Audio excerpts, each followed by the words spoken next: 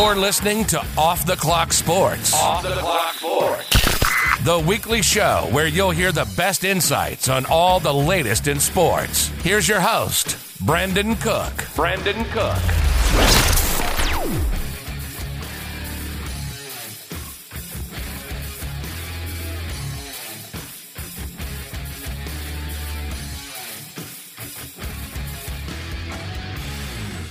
So now the Miami Dolphins owner, Stephen Ross, has been hammered down with tampering, fines, and discipline for his involvement in tampering with, at the time, New England Patriots quarterback Tom Brady and New Orleans Saints head coach Sean Payton. The Dolphins have lost a first-round pick in this upcoming draft and a 2024 third-round pick. So they're without their first-round pick in 2023, and they're without their third-round pick in 2024. The owner has been suspended 6 games, and he has also been fined by the National Football League as well. He has not been disciplined by the sounds of it for the Brian Flores allegations and lawsuit. The NFL has found that there is no evidence that he was told, Brian Flores, to throw games in 2019 in order to better their draft position. Originally, they wanted to draft Tua Tagovailoa, but later it came out that the Dolphins were actually high on Joe Burrow, now the Bengals quarterback, who was the first overall pick in the draft that season. So I want to look at it from this angle. What Stephen Ross did is obviously against the rules. It is obviously not allowed that while a player is under contract with a team, there is absolutely no circumstance in which that an owner or a general manager or a head coach is allowed to talk to a player that is under contract with another team. So in 2019, Tom Brady was still under contract in his final season with New England. The Dolphins technically should not have been allowed to talk to him until the conclusion of that season and the opening of the free agent period in that March of 2020. Obviously, Stephen Ross did not do that, and it has now come out that Stephen Ross actually talked to Brady again this past season, just after the playoff loss to the Rams, when Tom Brady was quote-unquote retired, but still the Buccaneers owned his rights, which still is not allowed under the National Football League collective agreement. So here's my take on the matter. Obviously, what Stephen Ross did is not allowed. What Stephen Ross did is wrong. Obviously, Stephen Ross would not want anyone to talk to any of his players while they are under contract with the Dolphins. Therefore, he should not talk to other players that are under contract with one of the other 31 teams. But this is interesting to me because Stephen Ross has obviously been, it's now public, how he feels about Tom Brady and the possibility of Tom Brady being his quarterback. It's obviously been noted that he is very high on former Saints head coach Sean Payton and obviously would be interested in Sean Payton becoming the head coach of the Miami Dolphins one day. Obviously, that did not happen. But this is interesting to me, and I've kind of thought of it from this angle. Yes, what he did was wrong. Yes, he has been hammered on a punishment. But this punishment just might be worth it. And here's why. I know he had to pay $1.5 million. I know he lost his first-round pick. I know he has now been suspended for the first 6 games of this NFL season coming up next month. But Tom Brady is a free agent at the end of this season. And while most people think Tom Brady is going to retire and start his new career with Fox Sports on that 10-year, $375 million contract that he signed, here's why this just might be worth it for Stephen Ross and why this 6-game suspension, this $1.5 million fine, and this loss of a first-round draft pick just might be worth it. What if Tom Brady completes this contract with the Buccaneers and for some reason next summer decides to play? Decides, I'm going to play 1 or 2 more years. The Dolphins are loaded at receiver. Jalen Waddle, Tyreek Hill. They have a really good tight end in Mike Gesicki. And their defense is pretty good as well.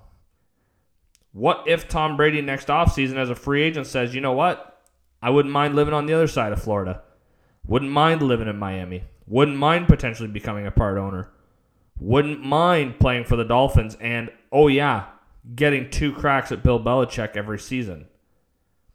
You know what? I'm going to take my talents to South Beach like LeBron James did over a decade ago, and I'm going to join the Miami Dolphins, and I'm going to become their quarterback, and we're going to chase Super Bowls for the next 1 or 2 years while I'm still playing before I take on that role at Fox.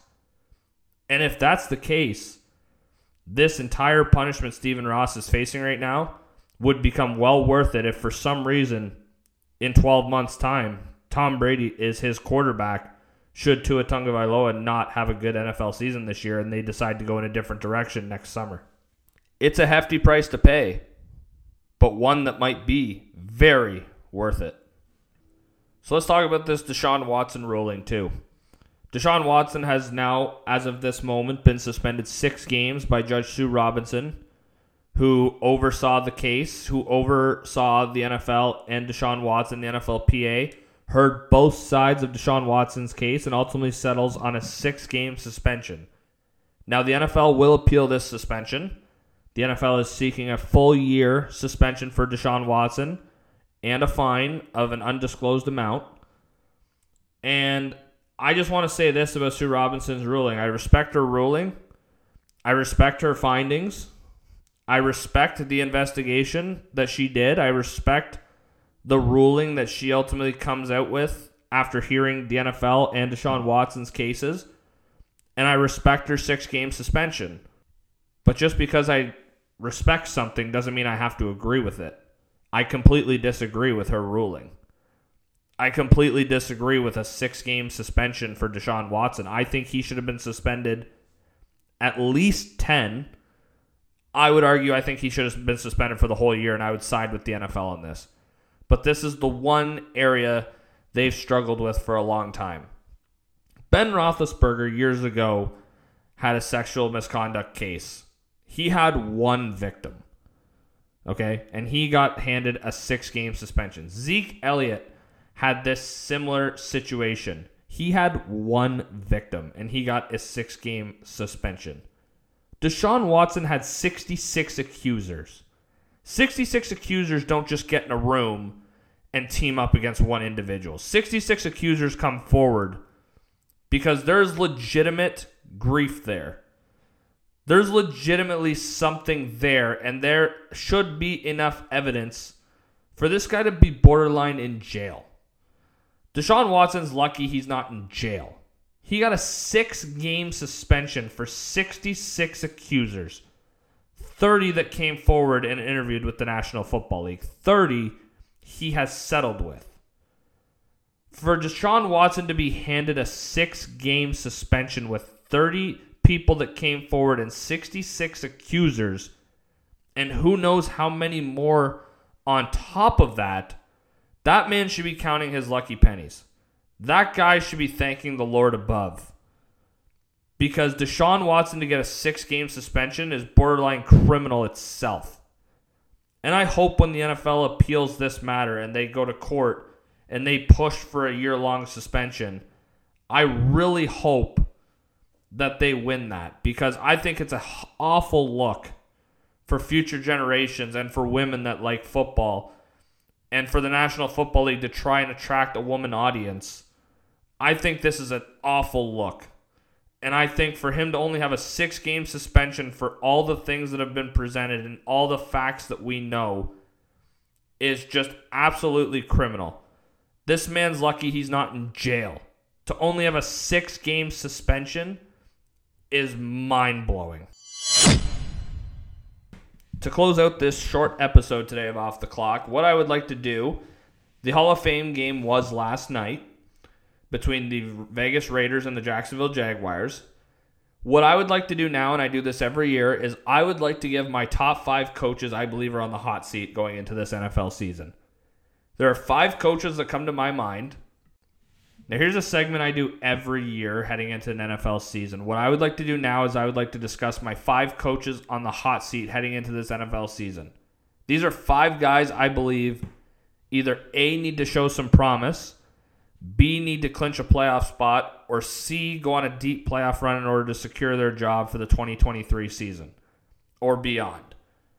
Some of these coaches might be on a hot seat where, the team is thinking about extending them to a longer-term contract, or maybe these coaches are on expiring deals and the team will look to go in a different direction. But my 5 coaches on the hot seat heading into this 2022 NFL season are as follows. Now, at number 5, I have a guy I consider maybe on the hot seat, but I'm not sure will ultimately lose his job at the conclusion of this season. But I think year to year, this guy's days are numbered, and that's Pete Carroll with the Seattle Seahawks. The reason I have Pete Carroll on a hot seat, and I've never had him on a hot seat before, but is because with Russell Wilson now out, Bobby Wagner now out, and a lot of those players that were on the 2013 Super Bowl winning team now out of Seattle, the Seahawks to me are kind of turning a page and pushing forward into a new era of Seahawks football. And Pete Carroll is now the oldest head coach in the NFL. I wonder if the Seahawks struggle, especially in a loaded NFC West, with the Rams looking to repeat as Super Bowl champions, having a very good opportunity to do so, with the 49ers already being a very good team, and with the Arizona Cardinals now locking up Kyler Murray, putting that drama behind them, coming off a playoff berth last season. I look at the Seattle Seahawks as the fourth place team in the NFC West, and I wonder, as they look to push forward without a franchise quarterback currently under center, I wonder if when they go to look for a new quarterback next season, they look for an offensive head coach and look to move on from Pete Carroll. So I think potentially this could be Pete Carroll's final season in Seattle, and if it's not, I really do believe they're going to be year to year with him. I believe this year or next year, ultimately, they will look to replace Pete Carroll in Seattle. At number 4, staying in the NFC, I got Washington Commanders head coach Ron Rivera. Ron Rivera is a very good coach. Ron Rivera is a coach I have a lot of respect for. But ultimately, I don't think it's really worked in Washington. They're now moving on to another quarterback. There's been a lot of drama with the ownership. We might see an ownership change in Washington in the next year or two, with Dan Snyder potentially being forced to sell the team with his ongoing lawsuits. And I wonder if Ron Rivera pays the price with potentially a new owner, or if Ron Rivera just pays the price because the team doesn't perform. Ron Rivera is a good coach. I believe Ron Rivera deserves to be a head coach. I just wonder if in Washington it might have run its course, and I wonder if the Commanders next offseason, with maybe Carson Wentz's uncertain future, if they potentially look to go in another direction. I think Ron Rivera needs a playoff berth to secure his job for the 2023 season. And I think if they fall short with a 500 record or a record below 500, that the Commanders will eventually look to do a full score turnover and go in another direction, both not only at quarterback, but at the head coach as well. At number 3, I got LA Chargers Brandon Staley, who I think is a good young coach. But they got an elite top 5 quarterback. They added J.C. Jackson. They added Khalil Mack to go along with Joey Bosa. Kyle Van Noy, who is a little older, just joined that defense as well, though, and has won Super Bowls. A loaded offense, but also in a loaded division. The Raiders and the Chiefs and the Broncos are going to be hard victories for the Chargers, but the Chargers are expecting to win the AFC West this year. The Chargers are looking to go on a Super Bowl run. They're looking to win a championship, especially since the team that's in the other locker room just won one in their home stadium as well. LA is quickly becoming a Rams town. I think the Chargers are looking to make some serious noise this year. And I think if they fall short of a playoff berth once again, especially in a loaded division, that the young head coach in the Chargers system will be no more. And they will look to get a more established, more proven head coach, because those are available every year. And I think Brandon Staley, who I think has the potential to be a really good coach in the NFL, will pay the price if the Chargers don't win a lot of football games this year, and if the Chargers don't win at least 1 or 2 playoff games this year. I think he could pay the price, and that is especially considering how last season ended with that Week 18 game against the Raiders. At number 2, here's where I think this is a lot more likely than options 3, 4, and 5. At number 2, I have Carolina Panthers head coach Matt Rule. Matt Rule has a 7-year contract. I believe he's entering year 3 of that 7-year contract with the Panthers. But he's already feeling the heat from ownership. The owner of the Panthers last year came out and said he regrets giving Matt Rule a 7-year contract. He regrets giving Matt Rule 7 years, $60 million, and he believes that the team should be better than what they have shown under that head coach. Matt Rule, I think, is a good head coach. He had a lot of college success. That college success has not translated to the National Football League. And in a division with Tom Brady and the loaded Tampa Bay Buccaneers in a division where I still think the New Orleans Saints are going to be better, and in a division with a rebuilding Atlanta Falcons team, Matt Rule's got to win some football games. He now has another new quarterback in Baker Mayfield. If Baker Mayfield doesn't have success and doesn't work out, he's going to have to turn back to Sam Darnold, or potentially maybe if they re-sign Cam Newton, who knows. But if the Panthers don't show signs of growth, if they don't show signs that they're going to be a good team in the future, Matt Rule's not going to see year 4 of that 7-year contract.